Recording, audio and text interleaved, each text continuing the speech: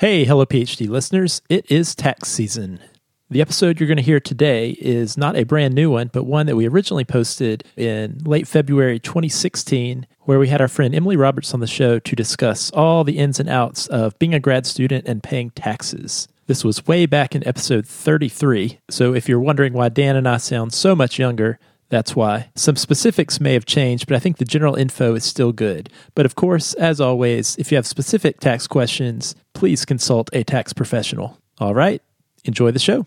This episode of Hello PhD is sponsored by Promega and listeners like you. Thanks for your support. Please don't let me get a scholarship. Yeah. Please don't put me on the training grant. Just keep your money. I don't want the liability. Don't shoot the messenger, okay? I didn't come up with these policies. Welcome to Hello PhD, a podcast for scientists and the people who love them. Today on the show, we tell you everything you never wanted to know about the tax code for trainees. Stay with us.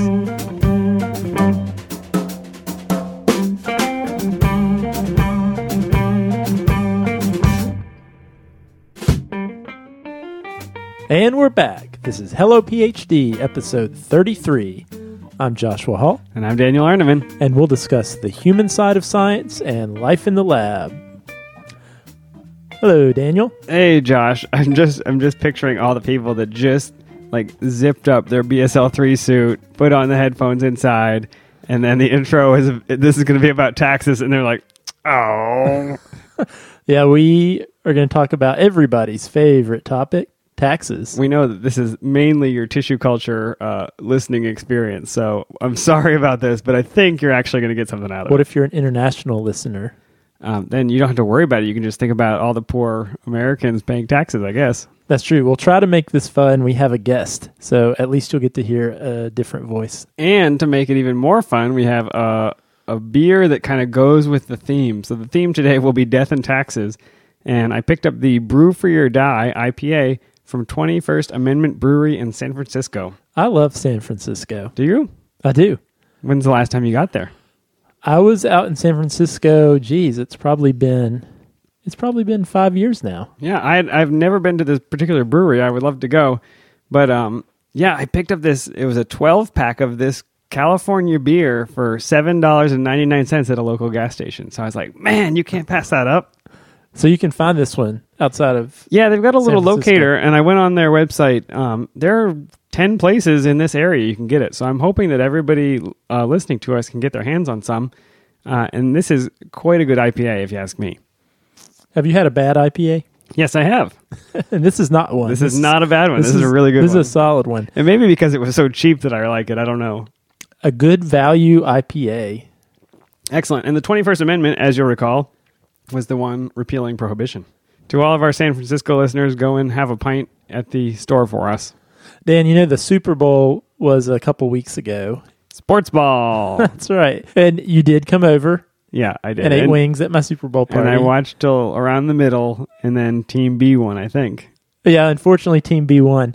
But did you know the part of the Super Bowl besides the game that's the most bet on, the most gambled upon? The halftime show? Whether there'll be a wardrobe malfunction? It's the coin flip. Oh, yeah. I like that. Probabilities. Yeah, so this is going to go The down. coin flip is as interesting to me as the game is. Sadly. It's like you never know what's going to happen. Yeah. Side At least- A or it's side at least B. probabilities, right? yeah. Right. Well, I don't know why. I came across actually a different podcast I was listening this week, and they were talking about how coin flips are often used as the de facto random choice generator, but they in fact are not random. They got to be close. Well, apparently, and I did a little research on this, the coin flip is not as random as we once thought. There's actually a guy, Professor Percy Diaconis at Stanford, who is a professor of statistics and mathematics, who extensively studies things like coin flipping and card shuffling. Sounds like a great guy to have at your next party. Well, without going down too many rabbit holes, I got really interested in this. Apparently, this guy, before he became a professor at Stanford, he left home at 14 to follow a magician And so he was a magician before he got into mathematics. He later in life went back to college and got his PhD at Harvard. I can see the link, although it's probably not a normal career path for a magician follower. I know, it's like the first ever magician turned PhD mathematician, but I think it's pretty cool. But anyway, so what he did when he was at Harvard was he became interested in things having to do with stats and probability. So he had some engineers at Harvard build him a mechanical coin flipper. And so what they were able to do was generate a machine that 100% of the time could get a coin to land on the same side. Okay, but that's not difficult because a machine can flip a coin with the exact same velocity and spin to it and get it to land. Well, it's true, but if you think about it, we, in our heads, think about the coin flip as a random event. I think that's because people are involved. Exactly. You couldn't do it. Exactly. And so, but his notion, what he said this proved, was that flipping a coin was more of a physics thing than a random thing. Yeah, that's true. I think that's right. If you knew every input into the flip, you could know how it would land. Exactly. So what he did was he actually did research on the action of a coin flip. And what they found, for a long story short, is that for a natural coin flip, it will come up on the side that it starts on 51% of the time. Okay, so next time somebody makes me bet on a coin flip, I should pick whatever side they have face up as they start. You absolutely should. And I will be right one more time. Out of 100. Yeah, great. Hey, every little bit counts. It sure does. So if you want to actually read this research paper, there's a lot of cool physics. There's things like angular momentum vector, etc. We're going to link that. But I'll also link a paper. I really went down the rabbit hole here, Dan. I was reading on NCBI, How Random is the Toss of a Coin by the Canadian Medical Association Journal. What? Just what? First of all, I couldn't figure out why the Canadian Medical Shouldn't they be curing Association diseases and not flipping coins? Well, this study really cracked me up because apparently they got some doctors in their unit that they recruited, 13 doctors, and they performed 300 coin tosses, and they were told, your job is to try to get heads as many times as you can. Come on, Canada. Were they flipping loonies? Well, so apparently what they were trying to prove was that coin flips could be manipulated. Oh, of course, yeah. And so basically the way to incentivize these people to do their best job of getting as many heads as possible, if you were the person who got the most heads, you got a $20 coffee gift card. You know what you don't want to be is the guy that gets operated on by the doctor who lost, and he's just like mad he couldn't get his coin to flip right. He had no coffee that day because he was out of money. I thought maybe they were studying this because they were like, we're going to amputate right leg or left leg. Let's flip. Oh, no. So anyway, so each of these 13 participants tossed the coin 300 times, and the result they got was that every participant actually was successful at manipulating the outcome to get heads more often than tails. In fact, the most successful person at doing this, the one who scored the $20 Starbucks card, got heads 68% of the time. That's impressive. Now, I assume you're going to be at home practicing, so the next time you and I have a coin flip, you just win it. Yeah, so if you really want to jit people, you can practice your coin flip to vastly improve the odds in your favor. But even if you don't, you should know that 51% of the time, there's a slight edge to guessing the side that is up when you flip. You heard it here first, people. The very important news. I will lastly say that does not take into account the 1 in 6,000 chance of it landing on its edge. Didn't a recent primary get decided by coin flip, and it came up very unusually in one person's favor? That's right. In the Iowa caucus. That's more interesting than a Super Bowl flip. This is like the Iowa caucus. Now. Hillary Clinton's campaign won 6 consecutive coin flips. So I assume her campaign had their own coin flippers who had practiced or something like that. 0.5 to the 6th power, right? That's right. Power and knowledge. So anyway, let's move on to taxes. I'm Emily Roberts. I have a business called PF for PhDs LLC. That stands for Personal Finance for PhDs. And I have a PhD in biomedical engineering. And what I do now full time is help graduate students and postdocs with their finances. That sounds like a pretty good job. I like the sound of that. Yeah. So you said your degree was in biomedical engineering? That's correct. So how did you transition from that to helping grad students out with finances? Well, basically what happened for me is that I got out of undergrad and I actually was going to do a fellowship at the NIH in Bethesda. And I kind of saw my, fellowship pay and was like, how am I going to make $24,000 a year in the DC area work? And so that was kind of when I started learning about personal finance and really just fell in love with this subject. So when I started graduate school, about halfway through my PhD, I started blogging about personal finance, again, because I was so interested in how I and others should really manage our stipends to the best of our ability. That limited income for a long period of time can be really challenging. And I found that whenever I wrote about grad student specific personal finance issues, those blog posts got really high and sustained traffic. And I received lots of comments and emails from grad students all over the country, asking me follow-up questions or thanking me for my work. And that really clued me in that this was an area of great need among my own peer group. So basically, when I finished my PhD, I had known for a number of years that I wasn't interested in continuing on a research track, although I did think I was going to, go for a kind of alternative career, so to speak. And I did actually pursue a policy fellowship in DC. I did one about a semester after I graduated at the National Academies. But that whole time, I couldn't get this idea of helping grad students with personal finance out of my head. And I just was like, I'm going to take this opportunity. It's a good time in my life to just strike while the iron's hot and try to make this into a business. I think that's great. And it, being from the inside, I think gives you a perspective. It's kind of a unique world. It's different to be a biomedical grad student and having, you can't just go to the bookstore and pick up the latest book on personal finance because it's, there are some things in there for you, but it's going to be really different if you're in grad school. Yeah, I agree. And that's what I try to do is I've learned a lot about personal finance generally, and I guess especially personal finance for millennials, I would say. And I just try to kind of distill that into what graduate students really need to know and interpret it in a way that actually applies for them.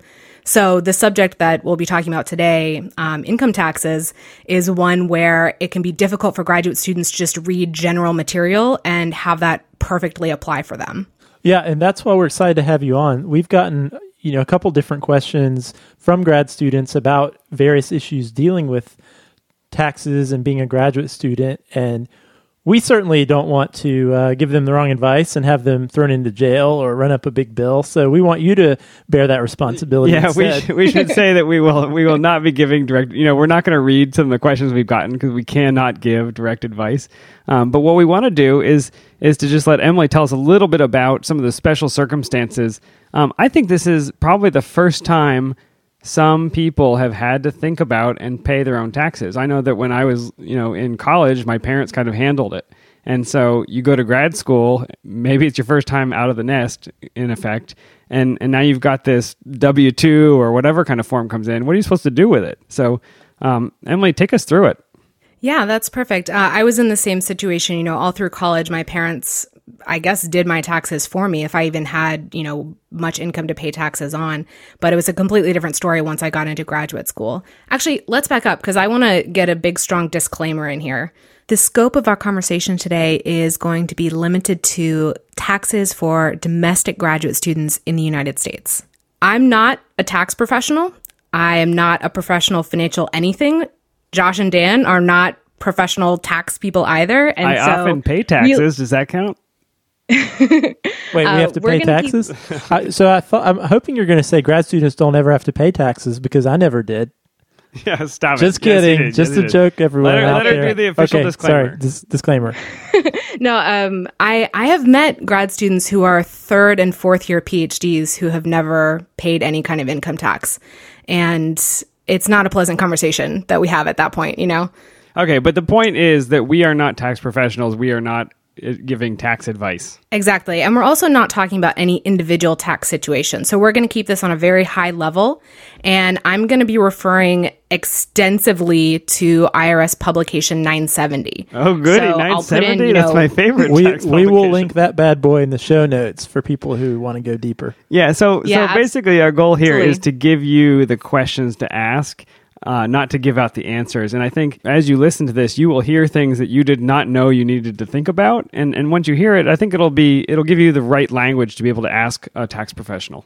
Yeah, that's exactly my goal, is to kind of, I've come up with this framework. It's not unique to me, really. I've drawn on IRS language, but I've tried to kind of build a bridge between the language that the IRS uses and the language that students and universities use. So when you do, think about your income and look at the forms you received and so forth, you can kind of fit that into the overall tax code and understand what you should do with it. Perfect. Well, get us started. Okay, so the framework that we're going to be discussing today is what type of pay have you received as a graduate student? Did you receive compensatory pay or non-compensatory pay? That's a $4 word. Hopefully you'll break that down for us. I will, yeah. This parallels really closely with earned and unearned income in terms of grad student pay. So you might have heard those terms, earned income or taxable compensation, and those are, tax terms. But we'll break it down as to what falls into compensatory pay and what falls into non-compensatory pay. And by compensatory, I'm essentially using, it's the same root word as compensation. So compensation, you're being paid for something. You're being paid to do a job. So in the case of graduate students, those graduate students who have assistantships, RAs, TAs, GAs, they are receiving compensatory pay because they're being paid to do their job, which is be an assistant, of whatever kind. Okay, so does that make sense? Yeah, that makes a lot of sense. So when I was a research assistant for my PI was paying me compensation basically for my work. Exactly. And what is the other side of that? What is the other kind of money I can make? Yeah. The flip side of that, the non-compensatory side, is what you're receiving if you have a fellowship. Any scholarships you might receive, the benefits you receive for being a graduate student. Some people might also, especially in the biomedical sciences, call that being on a training grant. Like if you're on a training grant in your first or second year of graduate school, I sort of classify that as fellowship pay, but it's also non-compensatory. So this is an award that you receive just for being a great human being, but they don't expect you. I mean, it's not because you are doing work. It's just a scholarship or an award. Yeah, ostensibly, you're not doing Right. Yeah, we all know that is on the books. Ridiculous. You're not being required to do work, but in the reality, you're still doing all the work. Yes, absolutely. So those are the two broad types of pay: compensatory pay for assistantships and non-compensatory pay for fellowships and scholarships. I do like to defer to using the words compensatory and non-compensatory because this language can differ somewhat among universities. And the other factor is that grad students don't always know exactly why they're receiving their stipend. Like, I had a fellowship one year, but I was doing the same work that an RA did. So, it gets kind of hazy. Yeah, I know at our university, for example, almost all the grad students get the same amount of money on a yearly basis, but the source of that money can come from different places. And sometimes that's opaque to the grad student, whether it's coming from a training grant or just from PI research dollars. I mean, yes, exactly. So you're making this distinction between compensatory and non-compensatory. It sounds like it's very murky. What does it mean for their taxes? Isn't it just the same thing? It's all money. Well, it depends on what you mean by just the same thing. So there is a difference. So the way that they're the same, the way that compensatory and non-compensatory income are the same, are that they're both taxed as ordinary income. So whatever, tax bracket you're falling into, whatever tax rate, it's going to be calculated the same way, whether your source was compensatory pay or non-compensatory pay. There are some more subtle differences that include the tax forms that you receive, and also whether or not you're eligible for certain credits or deductions depending on which type you receive. So high level, you're going to be paying the same amount of tax. Once you get into the details, there are important differences. Okay, so first take-home message for everybody still paying attention to our tax code discussion. No matter what kind of pay you're getting in graduate school, you are expected to pay income tax on it. I think that's an important thing. So if you're in year 3 and you have not, it's time to seek that tax professional. But what you're saying is the details of how you're taxed are a little bit different, and you cannot do the same kind of deductions. Yeah, I want to add one more note about non-compensatory pay. So I'm lumping fellowship income and scholarship income into non-compensatory pay and saying, okay, that's, potentially taxable income. But it's really only taxable to the degree that it exceeds your qualified education expenses. So, for example, you receive a scholarship and then that scholarship goes to paying your tuition. And this is all done kind of like behind the scenes, right? You're not actually necessarily receiving the money directly. Because you have that scholarship and then that qualified education expense that exactly balances the scholarship, that scholarship income then becomes tax-free. So that's important to know. But the thing that you really need to focus on is, did you have any net scholarship income, so scholarship and then income that exceeded your qualified education expenses, or did you have net qualified education expenses that exceeded your scholarship income? Because that, in addition to your stipend, needs to be accounted for in your tax return. So basically, school costs more than the money you got in your scholarship, or vice versa. Both of those are different cases that you're going to need to ask about. Yes, and that's probably going to be a minor amount of money, compared to like your full stipend, but it is supposed to go into the math. Okay, so tell us a little bit about what are some of these differences that students need to be aware of if they have compensatory or non-compensatory sources of income? And how will they know which one they have? Yeah, that's the question we need to address first. So, especially for those students who, again, are like, well, I'm just doing research on a day-to-day basis. I don't know where my money comes from. How you can tell whether or not you have compensatory or non-compensatory pay definitively is by the type of tax form that you receive. So graduate students with compensatory pay, those who have assistantships, will definitely receive W-2s from their universities, barring some kind of human error. Oh, that's great. That's what I get at my grown-up job too. So that's a you get a salary, you get a W-2, you pay your taxes, everybody's happy. Yeah. And so that's actually a really simple type of income to deal with, because everybody's familiar with it, because every, employee in America has W-2 income. So this is the part that kind of gets confusing, because it actually varies among universities. So universities are not required to report non-compensatory pay to the student or to the IRS. So they have chosen, some of them, different ways of doing that. So although they don't have to, some of them have decided to do so, and they take different methods.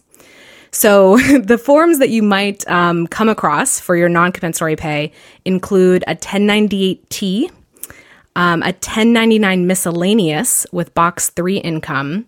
Those are two official types of forms. The intended purpose of Form 1098-T is to help students and parents claim tax breaks for their education expenses. Universities are supposed to generate 1098-Ts for anyone who has more qualified education expenses than scholarship income. However, most PhD students fall into the reverse category of having more scholarship income or an equal amount of scholarship income to their qualified education expenses. And so in those cases, some universities do generate the 1098-T, some universities don't generate the 1098-T. An unofficial type of reporting would be on a courtesy letter. So it's basically just a letter from your university that says, this is the amount of, fellowship income you had for the year, and we're not going to give you any tax advice. And then the last option, of course, is that they don't have to do the reporting at all. So some students receiving fellowships and some students receiving scholarship income may have no communications whatsoever from their university regarding that pay. So is entirely up to them to know that they owe taxes on their pay, and no one tells them that? Yes, it is entirely up to them, and no one tells them. So many universities have almost like a gag order in place where their staff members are not allowed to discuss taxes with the students for liability reasons. So even the people who know what to do, who know all the answers, who are the most well-informed, often are not allowed to talk to students about this subject. Okay, so everybody out there listening, if you didn't get a form by now, you might be one of these people. Go find out how you're supposed to pay your taxes. Yeah, so who should they ask? So let's say you're in one of these situations where your university doesn't tell you anything, and they're actually afraid to tell you anything for risk of their own liability. Who then should you turn to if you're a grad student in that situation? Well, the first place to turn to is your own student account. So at my university, they called that a bursar account. I've also heard it called a cashier's account, or there may be other names for it. But basically, it's your student account where all your fees and scholarships and so forth have been posted. Okay. And would that be the way you find out how much money you actually earned? Well, probably for your scholarship and qualified education expenses, you need to go into there and look at all the individual transactions if you haven't received a 1098-T for it.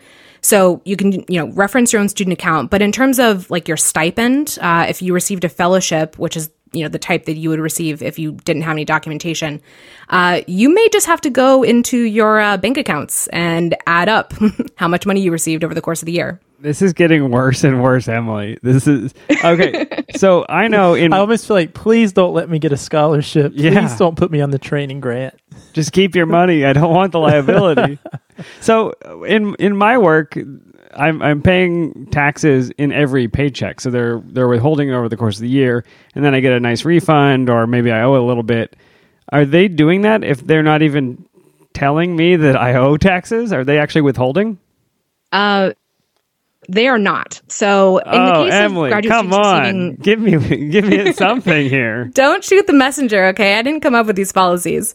So for graduate students receiving compensatory pay, W-2 pay, they're going to have their withholding set up. It's kind of done almost automatically. They're going to submit a W-4. It's all kind of behind the scenes. So that's great. And I always encourage students, if they have the option of having taxes withheld, to exercise that option. Graduate students receiving non-compensatory pay may or may not be given that option by their universities. So in my observation, I don't think this is a hard and fast rule, but in my observation, when students have received a 1099 miscellaneous that documents their fellowship income, that is because they had taxes withheld. So the 1099 miscellaneous is a way to tell the recipient, hey, this was your gross income, this was the amount of tax you had withheld, federal and state, etc. Now, if you have received a 1098-T, a courtesy letter, or no reporting for your income taxes, that implies that you did not have any taxes withheld through the course of the year. Okay, so then you're in some other kind of trouble, but that's at least helpful. So if you get that form, you may have had taxes withheld. We're getting so deep into the morass of just how broken this system seems to be. I know that no one designed it to be this way, but it really does feel very unfair to the people that are on that particular side of the coin. Yeah, I mean, I totally agree with you. It seems to me that, the tax code was not amenable to people who are actually receiving full-time incomes in the form of fellowships and scholarships, right? It's sort of supposed to be these small awards that almost always get eaten up by qualified education expenses. But to have this, net non-compensatory income is a really strange thing. And actually, many professional tax preparers are not familiar with this type of situation. Tax software is sometimes really hard to deal with when you have any kind of non-compensatory pay, whether it's a large amount or small amount, because especially if a 1098-T isn't issued, they're just not accustomed to processing this type of information. So, that's why I'm doing what I'm doing. I'm trying to help the students to the best of my ability as a layperson in this matter. No, but that's really good. And so everybody listening now is going to be that much smarter. They're going to ask the right questions, and they're going to advocate for themselves to get it done the correct way. Hopefully they will tell their friends who are in the same program what they need to do, or at least get them on the right track. So I have a question. I know when you have a W-2 and compensatory income and you fill out your taxes, there are certain deductions that you can take, certain, I guess, withholding you can do. Is that different? Are there different rules that apply for non-compensatory income as far as making certain deductions against it? Yeah, I mean, you're certainly claiming childcare tax credits and mortgage interest deductions and whatever. Charitable giving and these types of things. Does that apply for non-compensatory income as well? Yeah, it definitely depends on the exact type of deduction or credit that you're trying to take. So I'm, like I said, not a tax professional, not familiar with every single, credit deduction that a student might take. But the keywords to look out for when a student is reading about a tax deduction or a tax credit that he or she is interested in, the keywords to look for are taxable compensation and earned income. So if a credit deduction requires taxable compensation or earned income to take it, if that student has only non-compensatory pay for that entire calendar year for their entire household, they may not be able to take that credit or deduction. So I have two examples of that. Obviously, I don't know for every single one, but there are two main examples that graduate students run across typically. The first is for contributing to an individual retirement arrangement or IRA. I'm a huge proponent of people saving for retirement as early as possible. Using an IRA is often the only option available to graduate students. But you have to have taxable compensation to contribute to an IRA. Or your spouse, if you're married, has to have taxable compensation for you to contribute to an IRA. So if you're not receiving W-2 income, if you only have these weird other types of income, that means you don't have taxable compensation for the year and you're not eligible to contribute to an IRA. So that's a big, big disappointment, I think, for a lot of graduate students who are receiving especially generous fellowships that allow them some kind of, excess income on a yearly basis. It's a really hard pill to swallow that they aren't eligible for an IRA in that case. Yeah, even if they wanted to put $20 or $10 a month or something into an IRA, it compounds and it actually makes a difference. And they can't do it, basically, if they're getting that type of income. That's correct. And then the other example, so that's a taxable compensation example. An earned income example is for the earned income credit, which a lot of people with really low incomes or possibly, dependent children would qualify for. But as the name implies, you need earned income to qualify for the credit. So again, if your entire household for the entire calendar year has only non-compensatory pay, you're not going to be eligible to take that credit. Strike 8 against you if you're on non-compensatory pay. Well, so Emily, I actually have good news though. Oh, good. We need some good news, please. Credit. Yeah. So, okay, let's say there's a situation where a grad student receiving non-compensatory pay is married to a person with a real job, probably with a low income, and they have, a couple of kids or something. The spousal income is going to be earned income, so the spouse will qualify the household for the credit.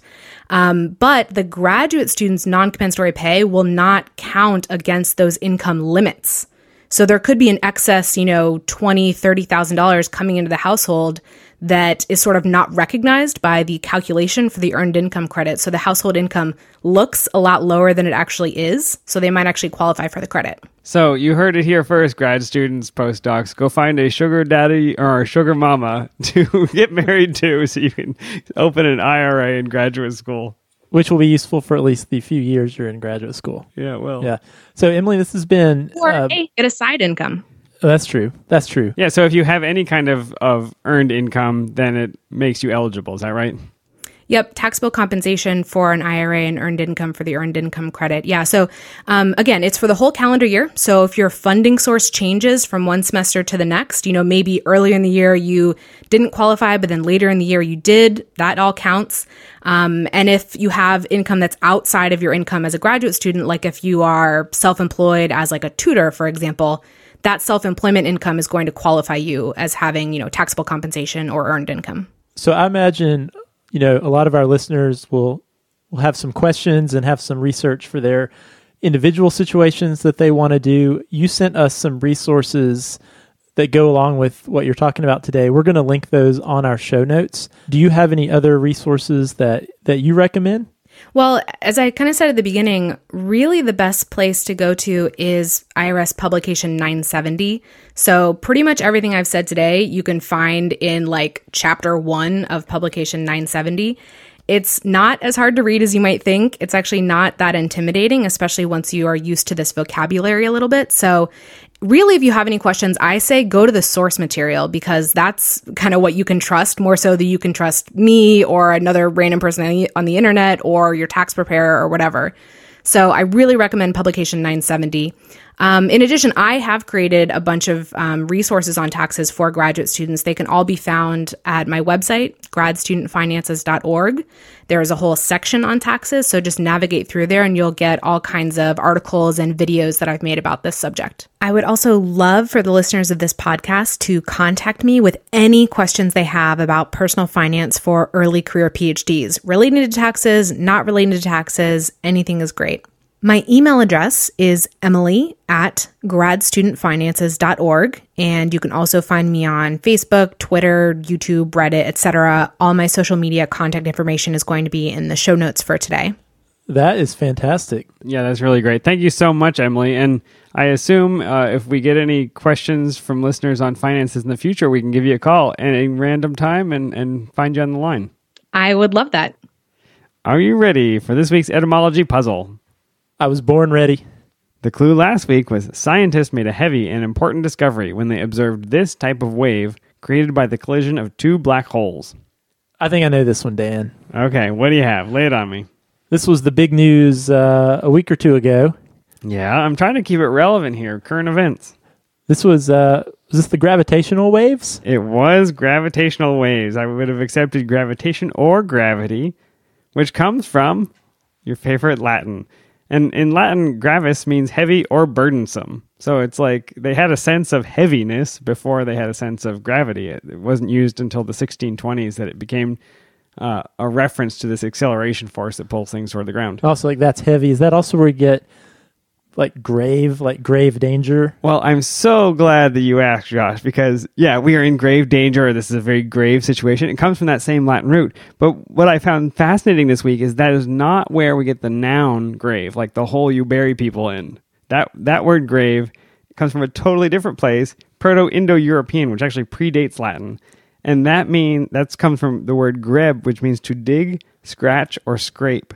So like this very ancient people had a language where they were like describing digging a hole to put something in. Huh. And that's where the noun comes from. But yeah, they're totally different words. So the adjective grave and the noun grave do not at all have the same etymology. So heavy. That's cool. That is actually cool, Dan. See, I try. So your clue for next week. So, we have to decide the winner, don't we? Oh, do we have some correct answers? We had only 2 correct answers, surprisingly. 2 correct answers? Yeah. How are we going to decide? I think we should decide it in a very special way. Well, technically, you got 3 correct answers. But you can't win. Yeah. We could flip a coin. Let's do it. This is a coin flip for the 2 correct answers this week, Vanessa and Christy. Do you want to do it? Well, but I have to ask, who is going to get the slightly better odds by getting the side that is face up when I flip? That's a good question. How about the first person that sent it in, which was Vanessa? Okay. So let me get my coin out here. Okay, so Vanessa will be heads, Christy will be tails. Which side is up starting? Heads is up. Okay, let it go. Haha. What was it? Of course it's heads. Oh, well, Vanessa, congratulations. You won because of statistics. Science. It's physics. All right, well, congratulations. And if you're ready, I'll give you next week's clue, which is so trivially easy that I expect everybody to answer this one correctly. The clue for next week is this mosquito-borne virus is making headlines as a danger to pregnant women, but some scientists suggest that the panic is overgrown. I'll read it one more time. This mosquito-borne virus is making headlines as a danger to pregnant women, but some scientists suggest that the panic is overgrown. Tell me the name of that virus. And honestly, if you don't know the name of that virus, email me and tell me you don't know. I will just assume you've been working very hard in lab and not turning on the radio or the TV or looking at a newspaper, and I'll feel bad enough for you. I'll still put you into the drawing. I expect emails from everybody this week. You will get a sympathy vote. puzzle@hellophd.com. I look forward to hearing from you. I'm looking forward to finding out what this word means. Yeah, you're going to love it. It's a really cool one. Have you finished your Brew Free or Die IPA? Dan, I know we drink a lot of IPAs on here, but this really is good. It's quite good. Celebrate the 21st Amendment and the 16th Amendment. File your taxes. Dan, it's been a great show, as usual. If you guys are listening and you've got a topic you would like for us to discuss, or a comment or feedback on a past show, you can email us podcast@hellophd.com. You can send us a tweet at hellophd or contact us on the Facebook page. We'll see you next week. See you next week.